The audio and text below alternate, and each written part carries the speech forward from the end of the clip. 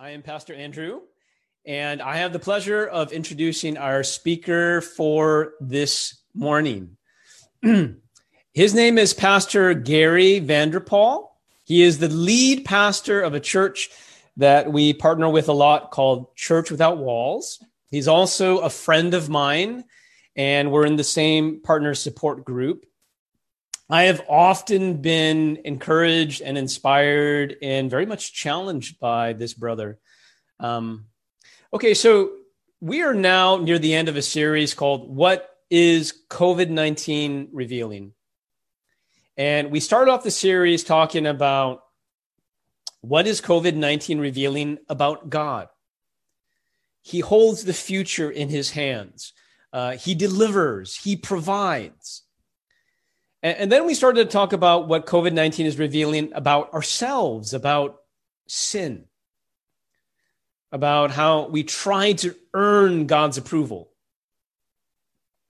And now we're in the last part about COVID-19, and it's about what COVID-19 is revealing about our world, about injustice. Today, we're talking about environmental justice. Now, one thing that COVID-19 has been revealing to us about our world is that we haven't been taking very good care of it. So, for example, like during this season, oh my goodness, in Beijing and in LA, you can actually see clear skies like behind me, right? Or at least for a while in Beijing, just at least for a while, not anymore, but dolphins are swimming in Venice, and our carbon footprint is down. Now, as the smog is dissipating, you imagine the world finally able to take in fresh air, like, Now, I know this is not something we talk about often on Sunday mornings, but Pastor Gary will present the biblical case for environmental justice and why everyone should care about it. So here it is.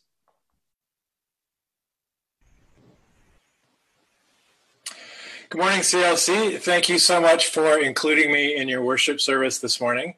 And I want to begin just by confessing that I'm experiencing a little stage fright, actually. This is the first time I've ever preached on video in my life. And so thank you for your forbearance for any awkwardness which may ensue. I haven't experienced stage fright for a long time, even though I was really sort of shy when I was younger.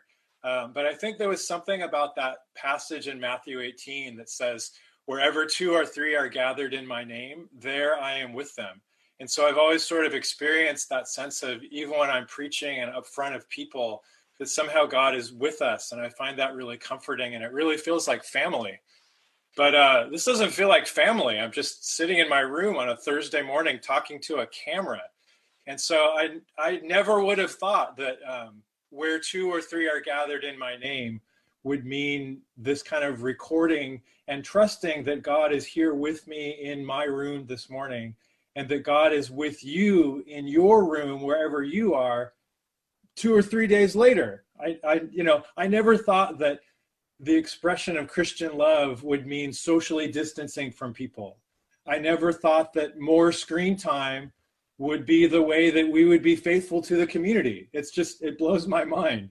But I actually think that it's prophetic, that we are really doing it, that we are living out that passage, wherever 2 or 3 are gathered in my name, there I am with them. We have responded to this crisis that we're living in, and we're prophetic in that sense. We're living out the gospel of what it means to be the church in this time. And I want to think a little more this morning about what it means to be prophetic. My definition I want to just kind of use this morning: to be prophetic is to see the signs of the times and to respond righteously. So being prophetic is seeing the signs and responding righteously. Seeing the signs and responding righteously. And really, that's what the Old Testament prophets did, that they were very conservative in a sense, that they were just reflecting on the Torah, and they saw the signs of their times, and then they went back to the Torah and said, thus saith the Lord, and really just saying this is what the Torah would say to us now in this new time and place. So in a situation of idolatry and injustice, they said no, and they said yes to covenant faithfulness, and yes to true worship, and yes to justice through Jubilee. That they were prophetically responding to the times by responding righteously with the guidance of the scriptures. So what I'd like to consider this morning is even as we have taken some prophetic steps now to continue being the church in these new and kind of weird ways, what could be our prophetic next step?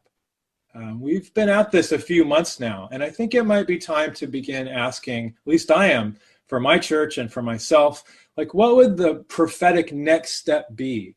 How do we read the signs of the times and respond righteously? How do we build on our successes? It's been tough. Like, a lot of us are taking care of kids. Some of us have maybe lost jobs. Some of us are working more than ever, and we're working in unfamiliar context. How do we build on what we've learned how do we prophetically build on what we've learned in this season? How do we be like for example, like Korea, Hong Kong, Singapore, Taiwan? How, like, those nations, I'm very impressed with them, reading about how they responded to this crisis. They were really ready. They've done all the testing. They know how to do shelter in place. Like, if there's any place in the world that would be safe right now, I think it would be Taiwan. And why is that? Because I think they were ready. Like, those nations were ready because 10, 15 years ago, they experienced SARS, and they realized we have to be ready. We have to read the times, and we have to be ready. And so when it came to COVID, like, the United States has no idea what it's doing, but Korea, Hong Kong, Taiwan, Singapore, they were sort of ready. So I guess, how do we be ready for the next sort of prophetic challenge that is before us? And I think we're actually faced with a challenge that's like 10 times worse than COVID-19 is. I don't think that's an exaggeration to say that the threat we're facing is 10 times worse, because we're talking about sober conservative science. By 2050, if we don't change, we're going to face a crisis that is like 10 times worse than what we're seeing now with COVID. And of course, this threat is climate change. It's the climate crisis that we're facing now. And so to live prophetically, I think, as we respond to this climate crisis, that's the slow-moving crisis that feels further away, how do we respond to that? And first of all, we have to see the signs. So, like, for me, when COVID-19 first hit, like in mid-March, I admit that, to my embarrassment, I was sort of a bit skeptical.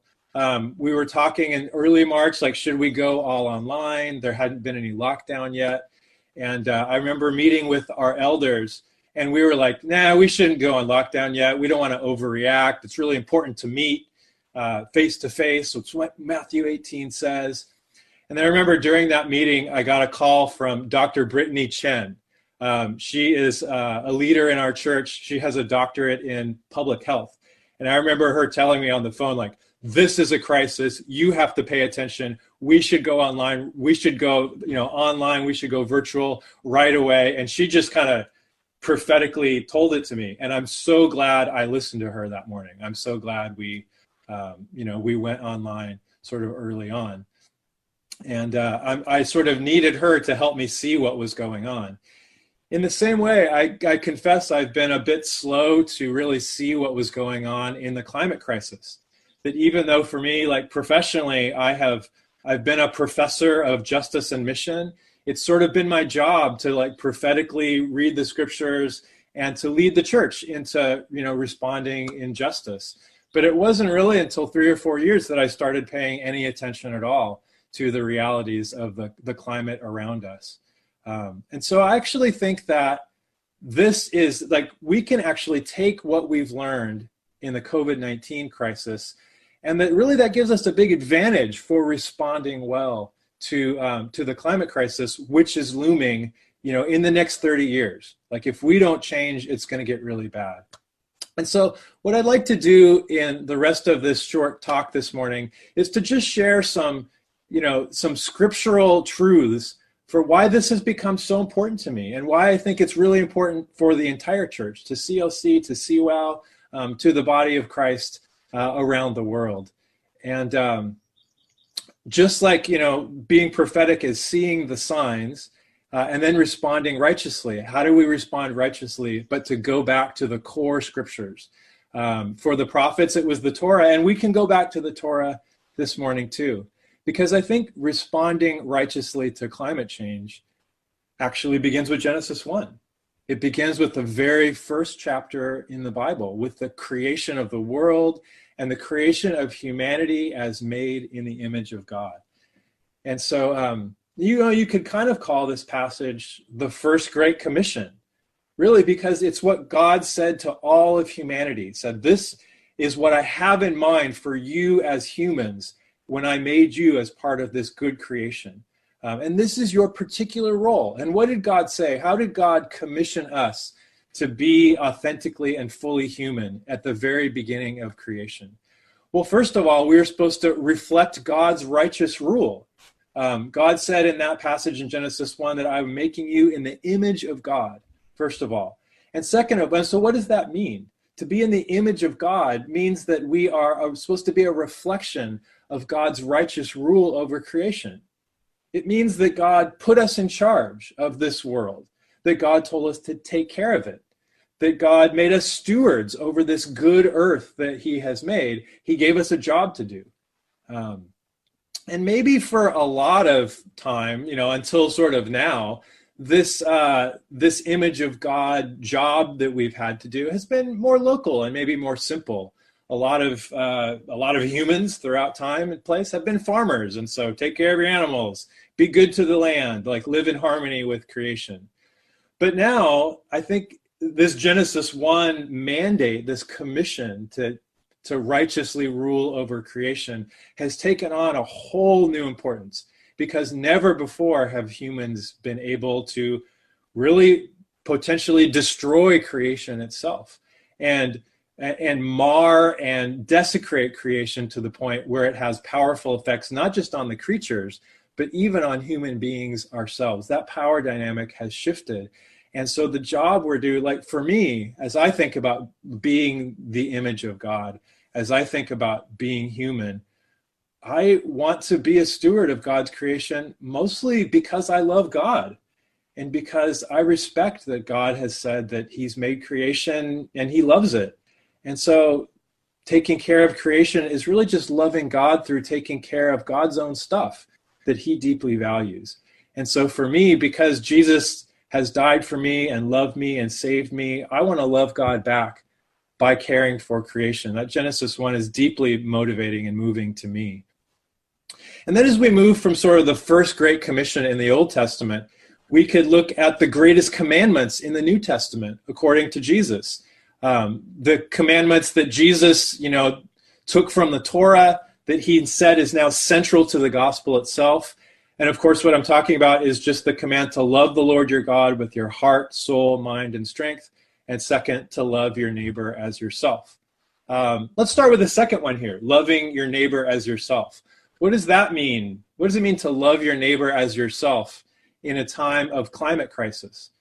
Well, first of all, I think prioritizing the climate crisis is the single best way to love our neighbor.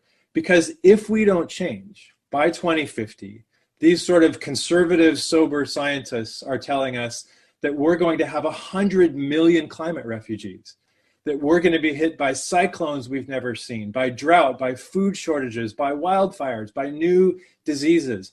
All of these things together will hit the poor the hardest. And so that if we care about justice, if we care about the poor, if we have compassion in our souls that God is giving us, that this climate change thing is a threat multiplier and it will impact the poor the worst. And so the best, most strategic, most important way to love our neighbor as ourselves, especially the poor, I think is to prioritize the climate crisis in our response. Second of all, I think it's loving our neighbor, not just the poor who live, in the world today, but it's even thinking about the next generation, that the next generation is our neighbor. And to be really honest, I think about my own kids. My daughter, Camila, just turned 15 yesterday. Congratulations, Camila. And so that means in 2050, Camila will be about my age. She's going to be my age when all of this terrible stuff happens. And so honestly, I think a lot about what kind of world am I going to be giving her? I think a lot about what kind of world am I going to be giving my grandkids? Should Camila have kids? No pressure on her. But what kind of world will I be giving Camila and my grandkids? So for me, I think about loving my neighbor. I think about loving the poor, about loving the next generation. And I think, you don't have to care about coral reefs and polar bears to respond righteously to the climate crisis. All you have to care about is the greatest commandment, to love your neighbor as yourself.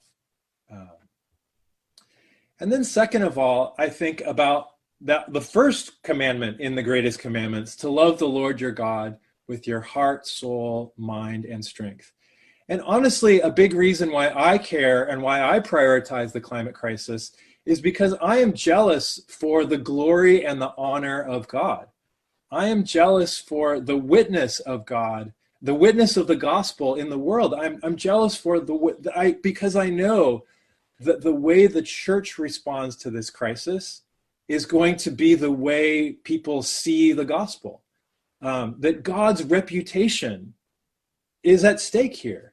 That if the church ignores this crisis, if we're just complicit in the status quo, if we just keep business as usual, and if the warnings that the scientists are giving us wind up coming true, I really believe that my daughter Camila's generation and my grandkids' generation is going to rise up and look back at the church, and they're going to ask, how could you? Why did you not respond righteously? You could have seen the signs of the times. And, as a historian, I often see that what turns people off from faith so much these days, what stops people from loving God, is the way they see the church not responding well to slavery or colonialism or racism or the Crusades, whatever else. People aren't responding to philosophical arguments about God. They're not asking is the gospel true? They're asking, is the gospel good? And you can imagine now COVID-19 is all anybody's talking about. And I think that it's not that hard to imagine that in 2030, in 2040, as things keep getting worse around the climate, that all people are going to be talking about is the climate crisis. And when they look to the church, they're going to ask, did you love God? Did you reflect God by the way you responded to this? So part of the big reason that I really care about climate change and why I'm prioritizing it, honestly, is because of my witness. Because I want the next generation to see that while we still had time in 2020, we learned from this COVID-19 crisis, and we changed our ways. We repented. We responded righteously to the climate crisis, and we turned things around. And I can imagine my kids looking back and saying, like, that's the gospel. It's not the whole gospel, but that was a prophetic, righteous response to this crisis that was really the gospel, and they would really see that. But you know what? I don't think we even have to wait for the next generation till 2030 or 40 or 50 to bear witness to the gospel through righteously responding to the climate change. I think that really happens now. And I've been seeing this as I've been involved in the climate movement and hanging around with secular environmentalists and doing so openly as a Christian. And people are very much appreciative and open to the gospel when I say, yeah, I care about creation. That's why I'm in it. And they're so open. People that would be open to, they would not go to church, that would not be open to the gospel in other ways. We're talking about Berkeley environmental liberals here. But when they hear the witness of someone like Catherine Hayhoe, for example, they're incredibly open. Who is Catherine Hayhoe, you may ask? If you don't know who Catherine Hayhoe is, I hope that the one thing you get out of this talk will be to check out Katharine Hayhoe online and spend some quality screen time with Katharine Hayhoe, because she is a beloved sister in Christ who happens to be a climate scientist from Texas. Her husband is a megachurch pastor in Texas, and she is a very well-known climate scientist, and she has been using that platform to witness to the gospel and to call our whole nation, not just the church, but everyone, to respond righteously to the climate crisis. And I've just been so impressed to, I've probably been to I've heard 20 of her talks say. I was just at an environmental organization who had her speak. This is a totally secular organization. And people were just so amazed and impressed with her talk. And in her talk, she was openly Christian. She brought glory to the gospel of Jesus through what she did. And it was just so heartening, because for once, to see the church being a leader, being a prophetic leader in something that's going to be important to all humans, but to the church as well. So I would say that what can we learn from this COVID-19 crisis? I think it's preparing us to see the signs of the time, to respond righteously to the larger crisis which is coming, and to maybe learn to follow in the footsteps of someone like Katharine Hayhoe, and to get on board, whether we've been on board or not, to say all right, I am going to begin to prioritize this. And so for you, what might that look like this week? That might look like simply learning more. That might look like watching a Katharine Hayhoe video, who I guarantee will be better than this video this morning. And we'll include all the links to Katharine Hayhoe, or you could just you could even just Google her and make that a point of response to the Word of God this morning, to learn more and to make that a priority, to give some mind share to this issue that we may or may not have really made important in our life. A second opportunity that I would love to offer to you brothers and sisters there at CLC is to take a deeper dive into the scriptures to see, is this really a biblical priority?